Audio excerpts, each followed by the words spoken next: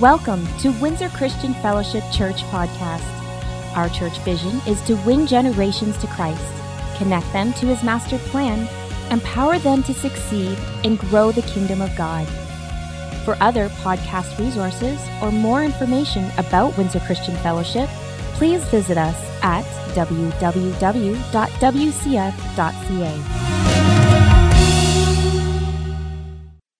So I'm jumping out of Declutter Your Life. Actually, I kind of ended that series last week, and now we're going into our social issues series that we've been kind of doing periodically. We did one social issue on the sanctity of life, and Ruth Coghill came in and shared with some of her team. And then we did another one not so long ago on fostering and adoption, and Craig and Renee came up and shared their story a little bit. And today I want to talk to you about the social issue of suicide. And it's a conversation that I find that some churches don't have well. And I wanted to have that conversation with us here today. And we'll see how it goes. I think it went okay at the first service, so this practice time is done. Now I've got the bugs worked out for this service, right? Everything should go good. But most of us have known someone who has either attempted to end their life or successfully ended their life. And globally, the statistics tell us that about every 40 seconds, someone ends their life around the world. Now, one time my wife and I preached on the persecuted church, and we had someone ring a bell every 2 minutes and change every time someone gets martyred for Jesus. I'm not going to have someone ring a bell every 40 seconds, but every 40 seconds, someone takes their life right now. Now, in Canada, it's about 11 people a day, or about every 2 hours and 12 minutes. So in the time you drove here and sat through the service and drove home, someone took their life in Canada. It's about 11 people a day, 4,000 a year. It's one of the top 10 leading reasons that people die globally. For every one suicide, there's 5 self-inflicted hospitalizations. There's 25 to 30 attempts. So for every 25 to 30 attempts, one person's going to be successful. And then there's 7 to 10 people who are going to be profoundly affected by the loss of life. For every 4 people that commit suicide, 3 people are men and 1 is a woman. About 12% of people have suicidal thoughts in their lifetime. So if I was to count, 1, 2, 3, 4, 5, 6, 7, 8, 9, 10, 11, 12, every 12th person in their lifetime would be struggling with those thoughts. And based on the feedback I got after the first service, there was quite a few people that came up and said, that's me, I've been struggling with that, but that's okay, God's going to see me through. Okay, so 1 in 12. And then 4% of people actually have a plan. They've made a plan. The highest suicide rate in Canada by demographic is surprisingly the 45 to 54-year-old demographic. 45 to 54 is the highest rate, followed secondly by 85 plus. Those are the 2 highest rates. I know that messes with what you would think. Over 90% of suicides are by people with mental or addictive disorders or illnesses. Over 90%. And depression is the most common reason for suicide, which leads me to my next statement. Suicide is a very permanent action to handle what is often a very temporary problem. How many have emotions? No robots in the room? So all of you have emotions? How many of you have been happy? So the rest of you are never happy? How many of you have been sad? The ones that didn't raise, man, lots of you have been sad. How about depressed, angry, excited, lonely? See, here's what we got to understand. Emotions come and emotions go. Feelings, wasn't there a song, Pastor Brian? Feelings. Don't they come and go? Circumstances, guess what? They come and go too, don't they? They're here today and they're gone tomorrow. Some of you might have walked through some tough times financially. Some of you are still walking through some tough times financially. Some of you have always walked through some tough times financially. It doesn't have to stay that way. See, things come and things go in life. We go through situations, we go through circumstances. But a very permanent solution for a very temporary problem is not always the best. Actually, it's never the best choice. From the protology in Genesis to the eschatology in Revelation, from the study of origins that we do in Genesis all the way through the Bible to the end of the age, when we study the end of the age in Revelation, there's a common theme in the Bible. And in Genesis 1, verses 26 and 27, you've heard me say this again and again and again because we have to get an understanding of it. We humans were made in the image of, and we're made to be image bearers. We're starting to get the language. We're image bearers. We were created by God, formed, shaped, fashioned by Him. He breathed His life into us. And when your last day is over, you will breathe your last breath and it will go back to Him. And your body will go back to dust from which it is made. It's the shell. And see what happens, and what we have to understand is we were made to be image bearers. So we were made in the image of God to reflect His nature, His goodness to others. And so many times when people don't understand who they are, who God made them to be, what their purpose here on earth is, then all kinds of things get in the way of them having a successful journey. There's lots of struggle that goes along with not knowing who you are. Lots of non-productive time inside of people's lives.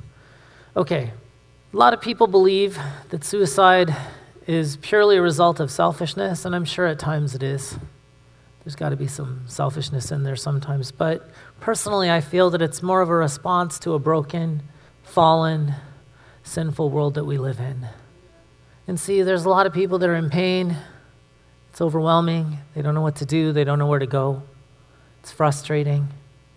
There's physical pain and illness. There's mental anguish. There's circumstances that are just so crazy, and some people have gone through so many horrible things. Okay, people get overwhelmed. People get in over their head. This is a fallen, sinful world that we live in, and there's a lot of broken, hurting people. But we need to start looking to the source of life. We'll get to that. In Exodus 20, verse 13, in the Amplified Bible, it says, "You shall not commit murder." And then it explains it in brackets. The other ones are unjustified, deliberate homicide. Now, I find it interesting because when we look at the 10 Commandments, we know that the first 4 commandments are having to do with our relationship with God. You know, you shall not have any other idols before me. Put God first, love the Lord your God with your heart, soul, and mind. Jesus sums it up later. First 4 have to do with our relationship with Him. The next 6 have to do with our relationship with who? Others. And you see one, you shall not covet your neighbor's wife, his ox, his house, his jaguar. I never heard that one, but sure, you're his weed whacker. Kill the weeds. But see, it talks about your neighbor, right? Your neighbor. But when it says you shall not murder, it doesn't say your neighbor. Because I think it just means you shouldn't take a life in that context, right? We don't kill the innocent, or shouldn't. Now, Baker's, in his dictionary, he talks about this a little bit, and he actually does a pretty good job explaining this. I'm going to read parts of this. But see, foundationally, I get this question a lot from people because they feel that, well, is suicide the unpardonable sin? That means if someone kills himself, do they go directly to hell? And a lot of people have this question. And I think there's a little bit of an understanding that we have to have, and there's some mitigating factors that I'll get to in a moment. But let's read how Baker's explains it, and I really think he does a good job of this. Christians often assume that suicide is an unforgivable sin, and those who die by suicide automatically go to hell. That's a misconception that believes in a transactional view of sin and forgiveness, which means I'm going to jump out of Baker's and go back to my own thoughts. Transactional view means when you sin, you must repent of sin, and then you get forgiveness of sin. So you sin, you repent of sin, you get forgiveness of sin. It's kind of like, you go to the bank, you put money in, you go to the bank, you take money out. You can't take money out if you didn't put money in. But it's a transaction-based issue, okay? And I think what we have to understand is in the grander picture, Jesus died for your sin on the cross, did he not? And when he saved you past, present, and future.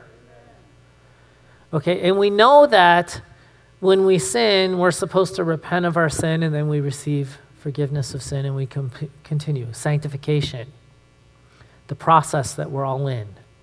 But see, we're justified by faith. So at salvation, you get saved, and you're really saved. That means if you tell a lie and all of a sudden, oops, you die, I don't think it's going to put you in hell for eternity. It's not transactional. You are saved and justified by faith. And what happens is, as a Christian, we don't want to keep sin in our life because it's going to affect our relationship with God. So we repent of sin, and that's part of that sanctification process we're supposed to be in. But God is very just, and God is very holy, and suicide is not listed in the Bible as the unforgivable sin. I'm going to go back to Baker, where if we don't confess the sin of suicide after it takes place, it can't be forgiven. But that idea comes more from Augustine in medieval theology than the Bible. Scripture doesn't actually say that suicide separates us from God for eternity. The unforgivable sin is never equated with suicide in the Scripture. And this is true because I've told you before, the unpardonable sin is the world's sin of unbelief, where they don't acknowledge that Jesus is the Savior, and therefore they cannot access salvation. They cannot access justification by faith in the work they did at the cross because they don't believe he sacrificed his life for them, so therefore they don't access forgiveness. So unbelief is the unforgivable sin. And then he goes on and he says, somebody like Samson died at his own hand, but he's still included in Hebrews 11 among the hall of the faithful, and I'll talk about that in a little bit. And and then there's the promise of Romans 8, we'll end up there, that neither life nor death, not even death by suicide, could separate us from the love of God in Christ. So there's a common misconception there about how this looks, not even talking about some of the mitigating factors, which I'll get to in a minute. But I want to show you biblically, suicide is in the Bible. There's 6 or 7 instances, depending on how you want to count it. And I'm going to go through those right now for a few minutes. In Judges chapter 9, verse 54, we see Abimelech. He quickly said to his young armor-bearer, "Draw your sword and kill me. Don't let it be said a woman killed Abimelech." So the young man ran him through with his sword, and he died. So you can make a case for assisted suicide. But Abimelech, in those days when you had an armor bearer because you were the king, he was the one that was to protect you. And usually what would happen is if you died, the armor bearer should have died first. But Abimelech was evil, and it said God was punishing him because he murdered 70 of his half-brothers. He was a murderer. He murdered 70 people in cold blood.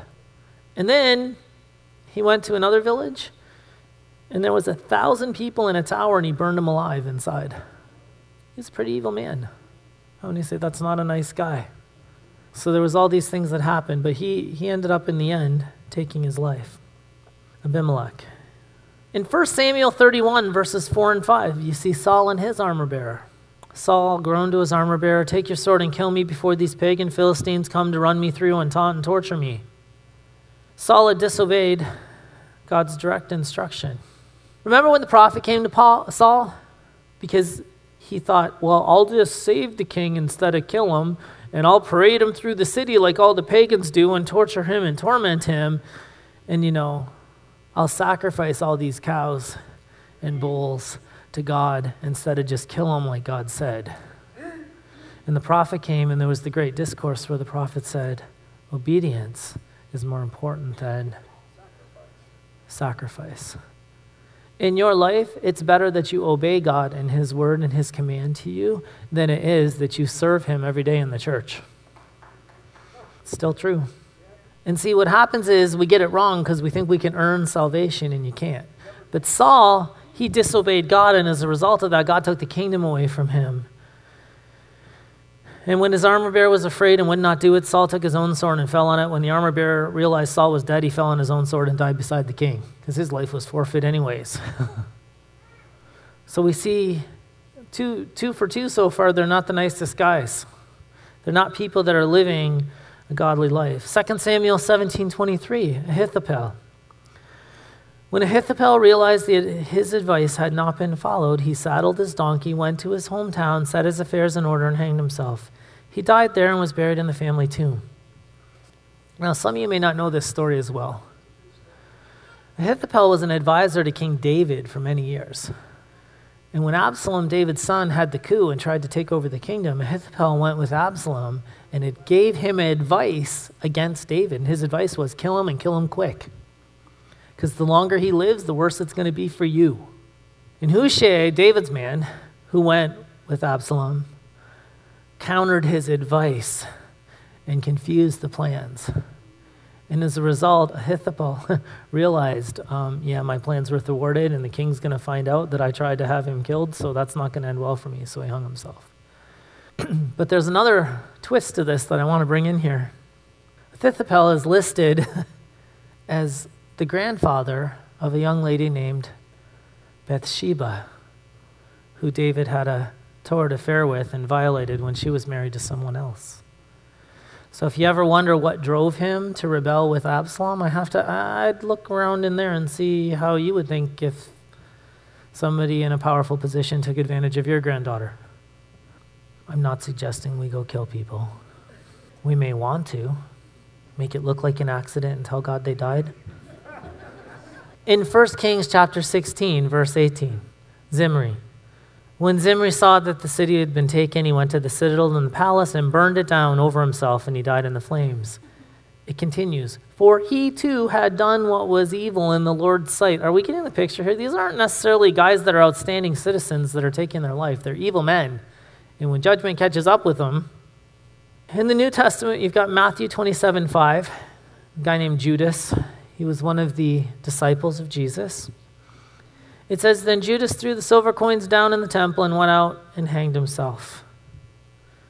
Judas was the one that betrayed Christ. I don't know that I'm going to put him in the nice guy list either. How are we doing here? So we see from Exodus 20, through the biblical accounts, suicide would be something that we would consider a sin, not necessarily an unpardonable or an unforgivable sin, but absolutely it would be something that would be sinful and not something that we would condone. Okay? It's taking an innocent life. Now, we see Samson chose to lay down his life for the benefit of others. I would give you an equivalent today. It would be like, you're a soldier and you're there with your troop and someone throws a grenade in the middle of the room and you jump on the grenade to save all your friends. That's kind of more of a self-sacrifice than a suicide. Okay, and I'm hoping you are smart enough people that you can make the connection there to see the difference between the two. And then ultimately, Jesus, as I talked about a little bit earlier, he laid his life down for the benefit of others, and I'm really glad he did, because otherwise we'd have a really awkward conversation with God on Judgment Day. But, it was within Jesus' authority to call down 12 legions of angels. One angel killed 186,000 military guys in one night. What's he going to do with 12 legions of them? I don't think there's a military force on earth that could counter that. With today's modern weapons, it wouldn't matter. The point is, Jesus allowed himself to be killed as a sacrifice. And again, there's that self-sacrifice as an example to all of us that we're supposed to sacrificially lay our life down every day for the cause of Christ. That's why Paul says, I die daily. What do? I take up my cross. I follow him. In the New Testament, many are martyred, but this is not suicide. And we see even the Apostle Paul interrupted the Philippian jailer when he was going to kill himself. That's in Acts 16, somewhere around 27, 28, if I remember right.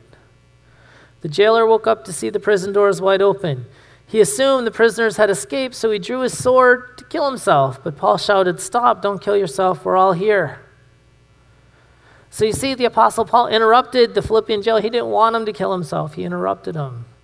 I mean, in those days when you were a jailer and people were entrusted to your care, you wanted to make sure they didn't escape, because every prisoner that escaped cost you something, usually your life. How many say, I don't know if I want that job? That's why he took Paul and put him in the deepest part of the prison and chained him hand and foot. And he still found a way out. I want to go to the contributing factors, and this is not necessarily a conclusive list, but I want to give you an idea of some of the reasons that contribute to this. And often it's a combination of these factors, and often we need to keep in mind that people leave, I'm going to say, their right mind.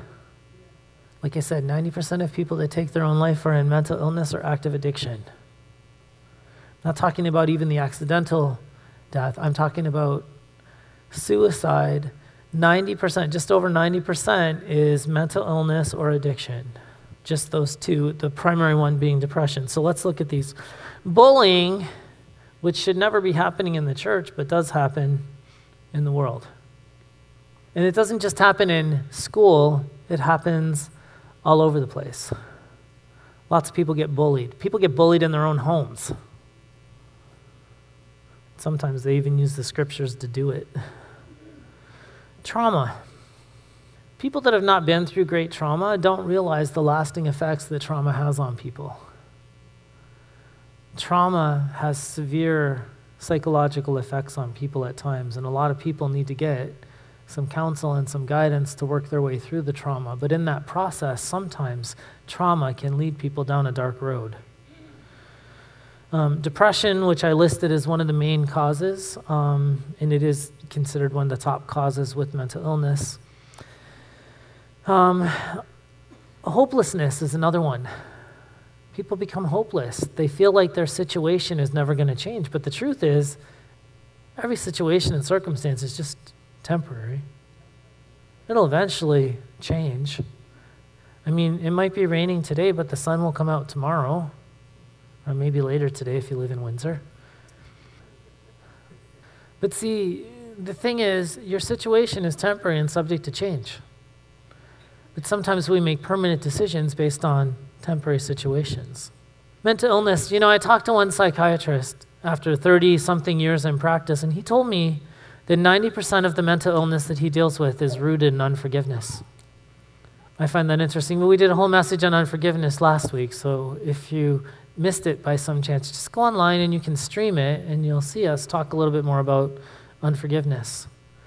But here in the church, we also need to be able to have conversations about things like generational spirits. Because generational spirits are very real, where the sins of the fathers get passed down from generation to generation to generation. That's why with Christ, when we come to Christ, we break ties and associations with any spirit that was within our forefathers. Some of you have been on our Encounter Weekend, and before we go into the deliverance session, we do a prayer of renunciation and renouncement, where we break associations with occultic activity. We break association with generational spirits. We denounce them and renounce them, and then when we cast them out, they don't have a legal point of entry into your life anymore. But the blood of Jesus is always greater than a generational spirit, but often you'll see suicide here in the generation, and then it'll go in the next generation, into the next generation. It's not uncommon. And then I talked about drug and alcohol addictions. Major loss. Death of a loved one, divorce, loss of a job, loss of a relationship, just some of those things. But sometimes when people are dealing with the tragedy of that degree, it puts them in a dark place. It puts them down a path. I've talked to grieving spouses who have lost their husband or their wife, and I just want to go be with them. Is a conclusion that you'll come to in the grief. But hang in there a little bit. We'll be reunited one day in Christ. We'll be reunited. Illness, disease, the loss of the ability to thrive. One of the primary reasons that 85 plus demographic is it's because there's this loss of ability to thrive in illness. And they lose hope and they get discouraged. One of the things I find interesting about Christianity, God comes into people's life and he changes their heart. It doesn't matter if you're mobile or immobile. It Doesn't matter if you're smart or not so smart. Doesn't matter if you're rich or poor. He changes our heart and he gives us hope and he gives us something to live for. You know, there was a lady, what was her name? Joni Tada Erickson? Paralyzed. She's pretty young when she got paralyzed. But you know what? She wasn't going to let that slow her down, and she continued to live with the joy of the Lord day in, day out, despite the challenge that she was walking through in her health. And then there's dark interests. You know, there's some dark things out in the culture. Some dark things out there. They open the door to demonic activity in people's lives and influence from demons. And we invite these things in when we start getting into those dark things, those dark places, those dark things. I remember in high school, and that's 30 years ago, there was a guy that published a magazine called The Scriptures of the Psychotic Youth. And it was all about this guy that walked around basically cannibalizing people and chatting with demons, stuff like that. That's 30 years ago. There's some dark stuff out there, and people get into dark stuff, and they invite demons in their life. And demons, my Bible tells me that Jesus came to give life, but the thief comes to kill, steal, and destroy. They want to take you out. Because if he thinks you have a future with Jesus, he doesn't want you to accomplish your mission and be released to accomplish your assignment. So if he can take you out before you fulfill your assignment, that's the only way he's going to win. There's other factors. You know, these kids today, they make pacts. And all of a sudden you'll see a whole group of kids within a very short amount of time. One, another. They're all in the same circle. Which leads me to the last one I want to talk about for a minute. Loneliness. The highest demographic for suicide in Canada is 45 to 54 age. And someone gave me an article, I was reading it, and it said this, it said, 47 is the saddest age. That's where people are the saddest, at age 47. From all the research that they've been doing. I'm 47. I am sad. This is the saddest I'm ever going to be.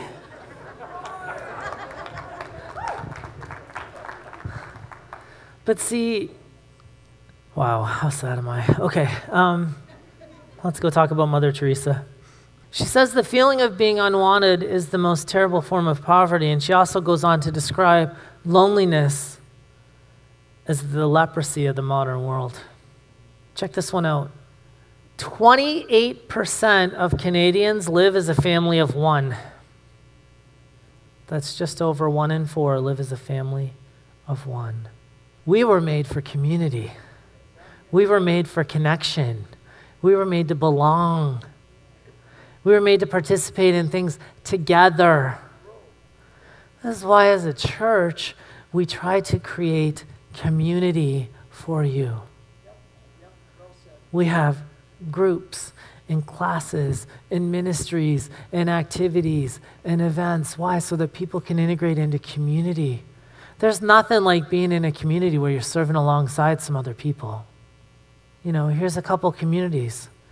There's a food bank across the way, Windsor Lifeline Outreach. It's a community of people that come together to make sure people get fed and clothed.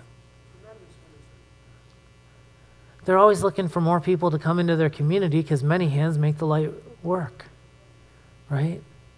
We've got a kids' church down the hall. What a great community where together you with a bunch of people in your community start taking care of the kids during the service periodically. I think it's every 3 weeks. So that someone else can go down and hear the ministry of the word without having to listen to their kids scream at them all day. Because when my kids were young, man, I didn't want them in here because I wasn't paying attention to the message, I promise.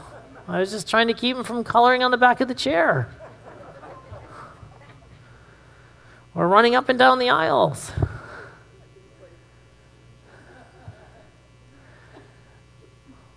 We have a cafe. That's community. A bookstore, community. The ushers ministry, community. The hub ministry, community. We have numerous classes of people that come together for different reasons. Celebrate Recovery on Thursday night, community.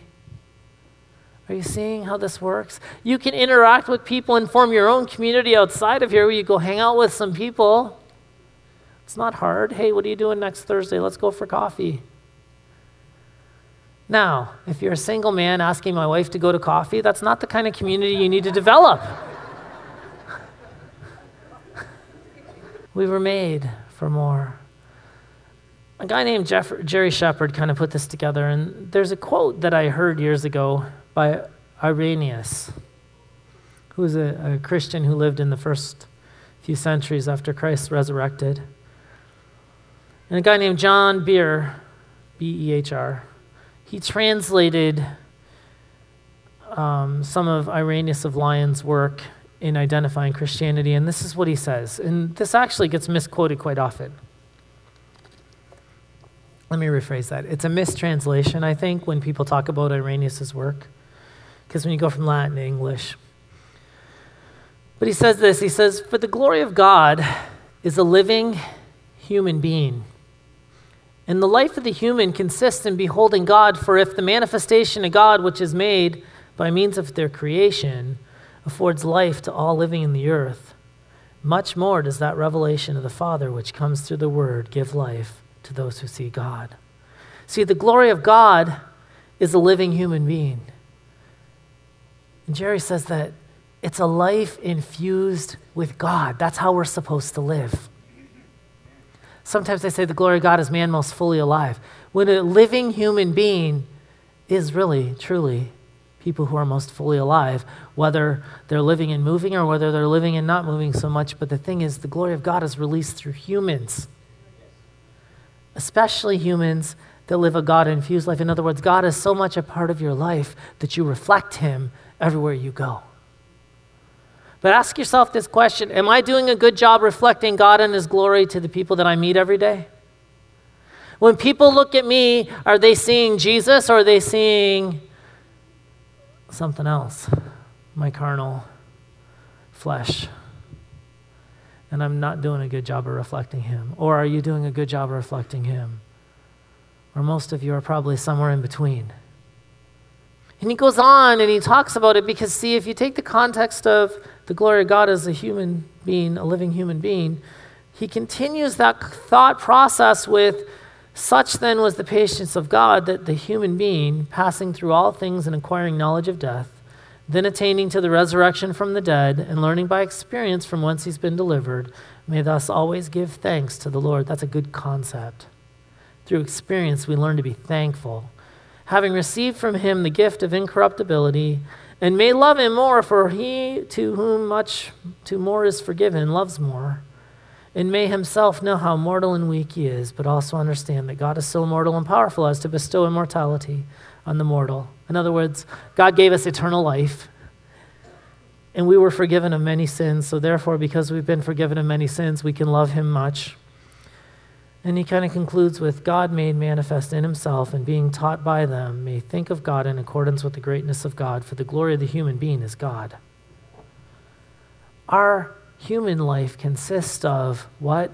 A God-focused life. And see, this is what I want to get to, because what you focus on will often determine the outcome in your life. And too many times, we don't focus on the right thing and we get the wrong result. Let us play RMS, God's Masterpiece, please. I've heard it. You've heard it. It's time for a new beginning. Time to start a fresh page or paint a new picture with our life. Sounds great in theory, but it can seem impossible. Life is messy. The lines have gotten blurred. Maybe we just don't know where to start. We look at the canvas of our lives and see mistake after mistake after mistake. It's overwhelming. When I look at my life with these messy lines and scribbles, it makes me think, is this as good as it gets? There's no eraser that can make this life make sense. But what if? What if there was someone that could make sense of our mess? They could take all our scribbles, all our mistakes, all our missed opportunities, and make them into a masterpiece. And then I remember, there is Jesus. He gives us a new life. Every day is new. Every day is a blank canvas full of possibility and promise. He takes our canvases, our lives that have been filled up with shortcomings, secrets, tragedies, and embarrassments, and He helps them make sense. When I look at the canvas of my life and I see nothing but disorder and chaos, I have to remember this. God is not a God of disorder. He's a God of peace. And you know what? He wants to take my hand and bring peace to the canvas of my life.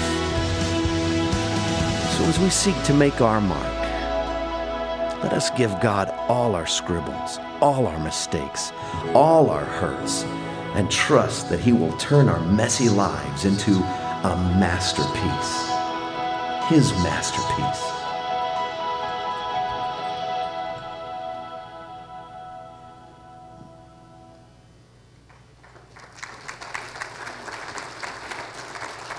A few verses for those of you taking notes that we need to learn as we're changing our focus.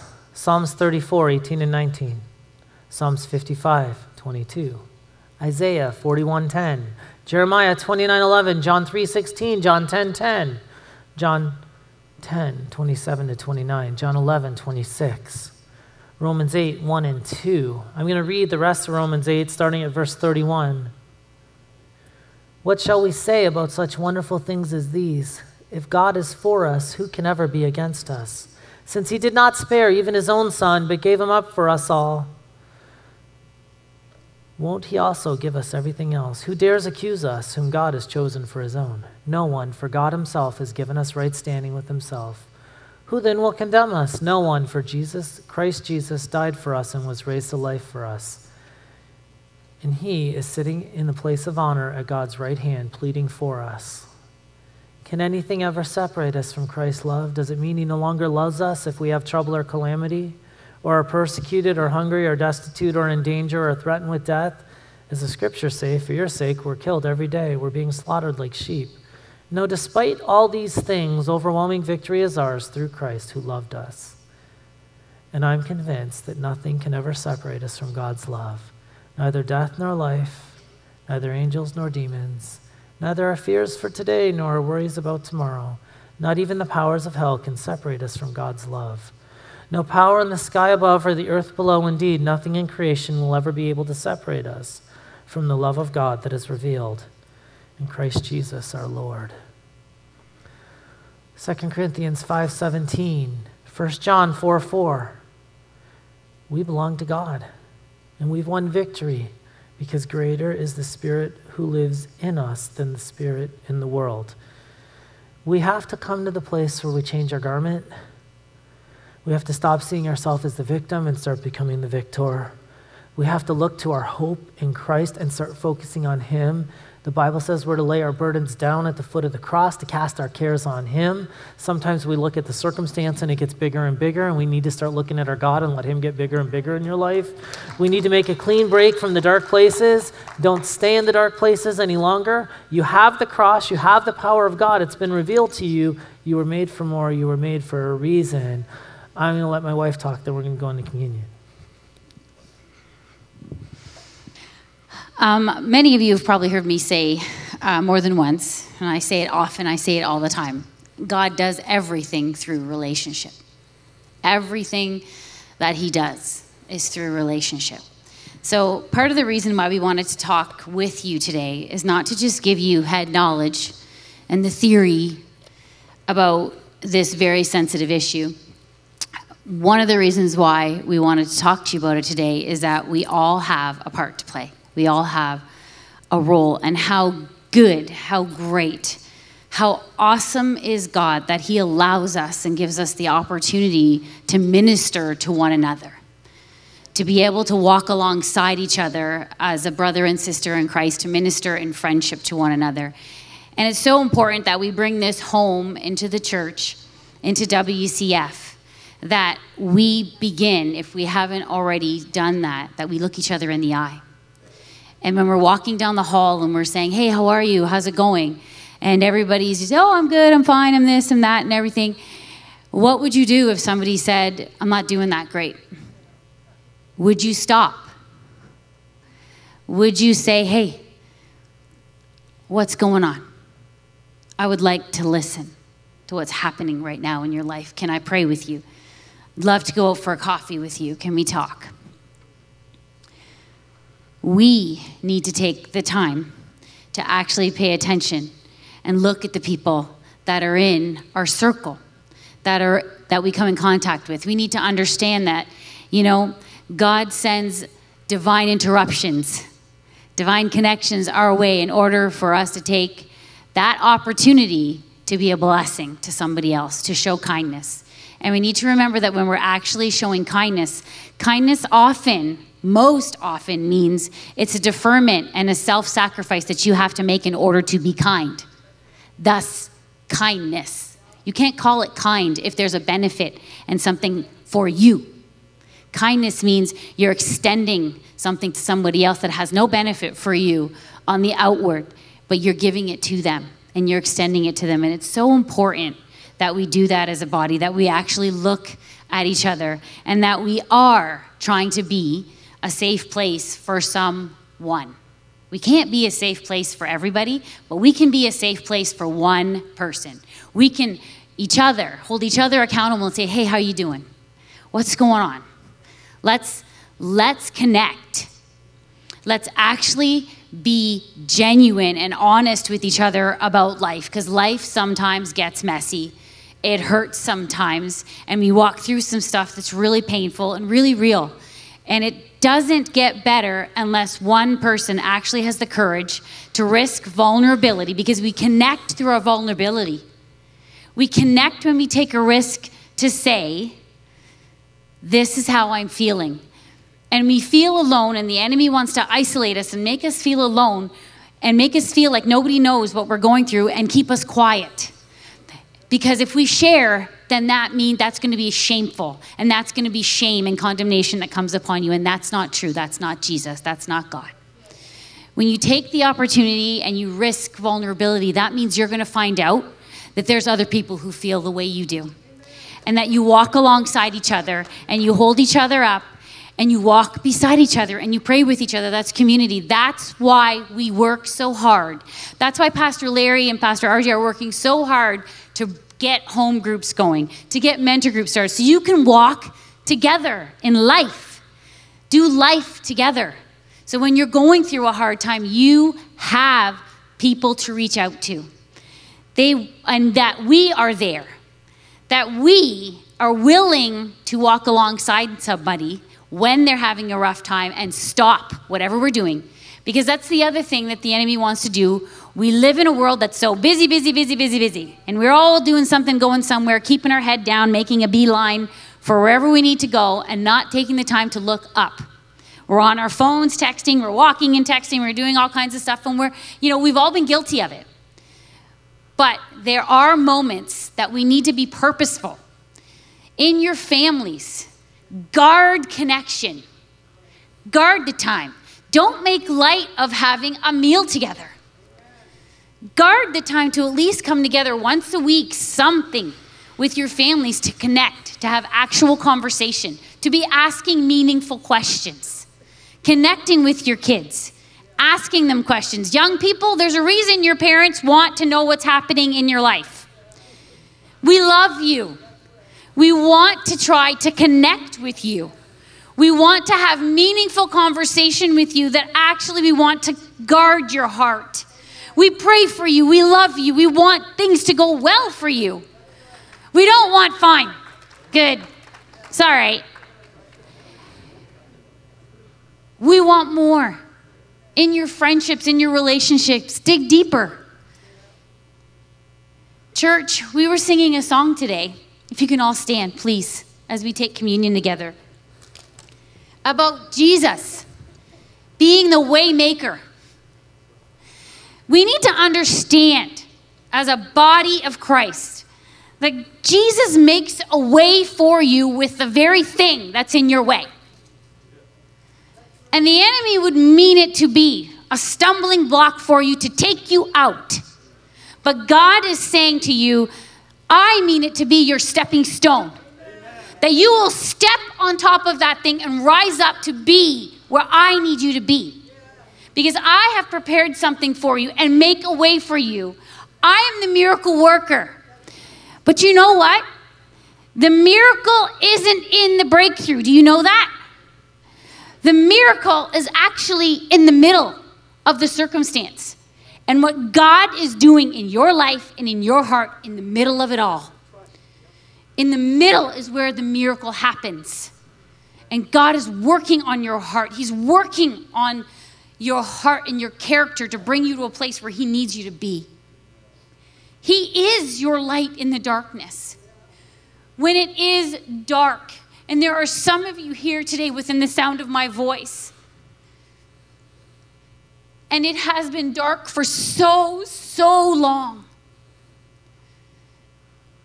And it is so dark right now that you don't think you can find a way out. It's not up to you if you would just fix your eyes on Jesus and take one moment to look up. And he only needs a glimmer of hope to bring light. He is your promise keeper. There is nothing, nowhere, no place so far from God, no pit so deep that he cannot reach you if you would just lift your eyes. And as you lift your eyes, church, there's our response. How will we respond when someone is reaching their hand toward you asking for help? Will you stop? Will you stop what you're doing and your own agenda and reach out and take their hand and help them up and walk alongside them and encourage them and pray with them and for them? It doesn't take a lot. We forget the simple things make such a big difference. The little things in our lives, in our relationships, make such a huge difference. Cultivate a culture of connection. Cultivate those times in your relationships and in your family. Guard them. Don't let the enemy steal them. Heavenly Father, as we receive the bread, we thank you, Lord, that we as a church decide to look around, to see people who you bring across our path and look them in the eye, Lord God. Lord, I pray that you would give us your eyes, that you would give us your heart, Jesus, to be able to minister to those alongside us who labor right beside us, that we would take the time to notice someone other than our own self, that we would understand the power, Lord God, in what you did on the cross, and that because of your brokenness, Lord Jesus, we as Christians can walk in wholeness with you. So I thank you, Lord Jesus, that you are so close to the brokenhearted here right now. And Lord, you see and you know those who are in a dark place right now, who are hurting, who are feeling so alone. I thank you, Father, that you are so close to them now, and that, Lord God, in Jesus' name, you are sending help their way. And not just in your divine comfort and in your spirit, God, but help that is in the hands and feet of our believers, that is in our relationships, that is in and through us, that you work in us, to work with us, to work through us, God, to more effectively spread your love, that they will know us, that we have the love for the brethren, one for another, in Jesus' name. Father, we thank you for the cup. Lord, I thank you for dying for us sacrificing yourself so that we could see you and know you. Lord, help us to forgive. Help us to receive forgiveness. Help us to choose to honor you with our life, with our actions and our words. Lord, we want to lift up the name of Jesus, so help us to really be the image bearers that you made us to be. And that when we meet people that are hurting and lost without hope, help us to show them the way to you. Today, Father, for anyone struggling in their mind right now, I thank you that the peace of God comes. Anyone struggling in their body, that the healing of God comes right now. Receive it.